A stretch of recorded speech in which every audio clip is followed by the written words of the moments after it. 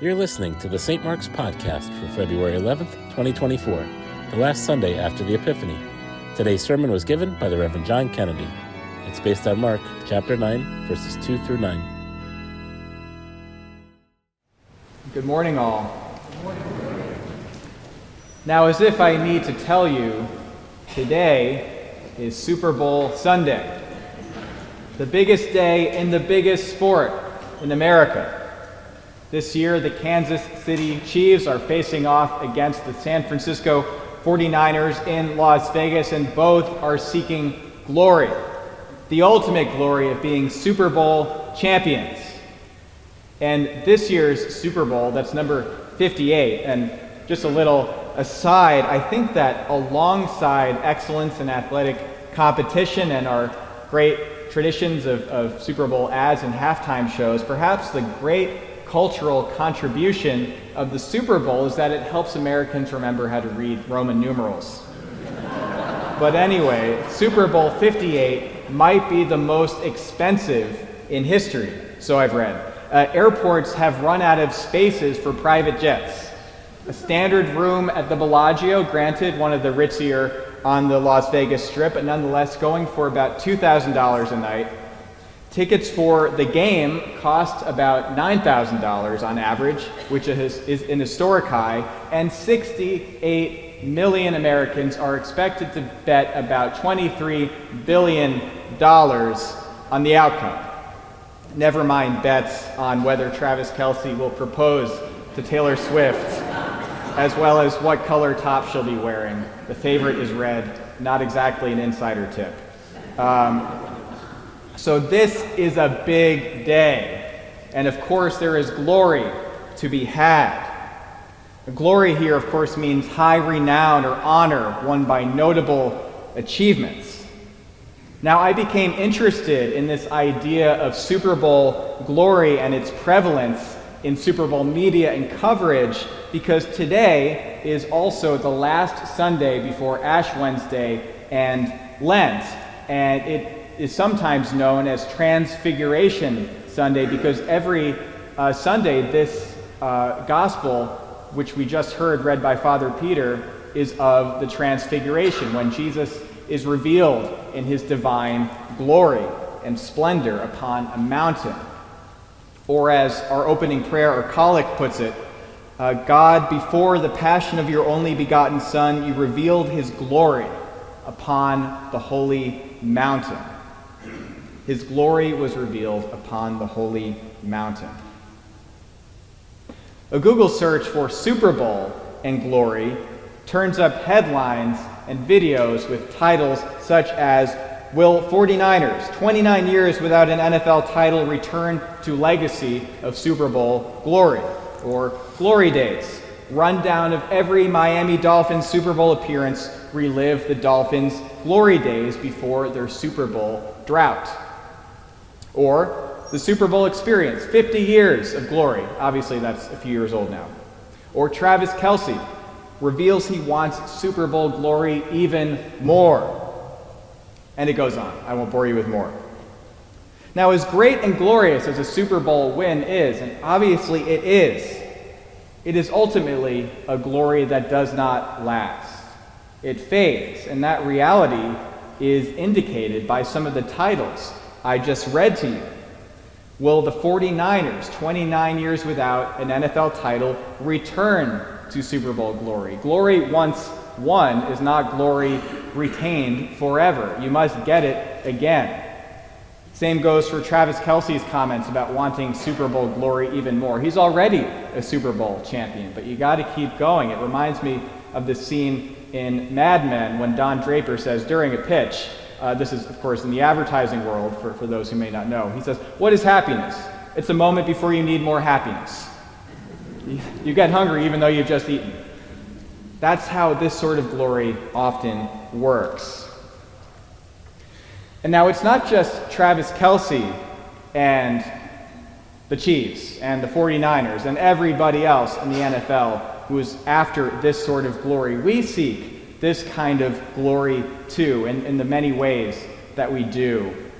And this is okay and even good as far as it goes. But of course, this kind of glory ultimately fades, sometimes quickly, sometimes gradually, but it all fades. But is this the kind of glory that was revealed in the transfiguration of Jesus upon the high mountain? Well, while this conventional sense of glory as honor and renown does appear throughout the scriptures, often in reference to God, this is not the sort of glory that is being talked about and that was revealed in the Transfiguration.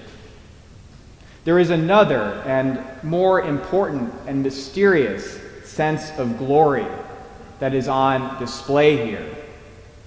In the Hebrew Scriptures, the glory of God is the divine aura. It shines forth. It is the magnificence, the holiness, the radiance of God. It is talked about throughout the Scriptures. It makes appearances, manifestations throughout the Scriptures. Especially notably are its appearances in the book of Exodus and later in the Torah.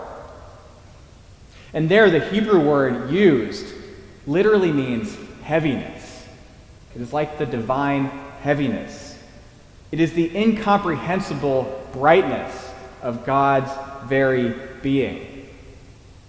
And the fact that this glory goes beyond our ability to comprehend, that it goes beyond our categories, is attested to by the many metaphors that are used for it in Scripture. It is talked about as being like a cloud or like a fire, as being very light, like the light of the sun, but also being very heavy. It is something that is profoundly mysterious. It is really the heart of the mystery of God itself. And this is the glory that is revealed in the transfiguration of Jesus. His divine nature shines forth in its fullness. And this is a glory that does not fade. And it is a glory that is not only for God and for Jesus, it is for us as well. This is the Christian mystery, that we are drawn into Christ as the body of Christ to share his very life and indeed to share his glory. As the opening prayer for today continues from what I quoted before, grant to us that we, beholding by faith the light of his countenance, may be strengthened to bear our cross and be changed into his likeness from glory to glory. This language of glory to glory comes from St. Paul's second letter to the Corinthians, which we had a reading from just earlier in the liturgy today. Earlier in the text, in chapter 3, it says, all of us with unveiled faces, seeing the glory of the Lord as though reflected in a mirror, are being transformed into the same image, from one degree of glory to another. And this is a glory that is normally invisible to the eye, except in rare circumstances, like the Transfiguration, or as many people report experiencing and indeed seeing in near-death experiences, seeing this indescribable beauty and brightness. Even though it's normally invisible to our eye, it's not something we see in that way, it is no less real. And in fact, it is more real than any earthly glory. The Transfiguration is a preview of sorts of Jesus' resurrection. It comes just after Jesus has begun to speak about his impending death on the cross. It is a way of showing what lies on the other side of it. And likewise, as it appears in our liturgical calendar right before the Lenten pilgrimage, when we follow Jesus ultimately in the way of the cross, it is a sign of what awaits us who really follow and undertake this pilgrimage in earnest. In Eastern Christianity, it has long been thought that the Transfiguration is a prototype of the sort of spiritual illumination that is possible for every committed disciple of Jesus. So as we stand here on the precipice of Lent, may we listen to Jesus. The voice from the cloud in the story, the voice of God says, "This is my son, listen to him." May we listen to him and follow him and be changed with him from one degree of glory to another. Amen.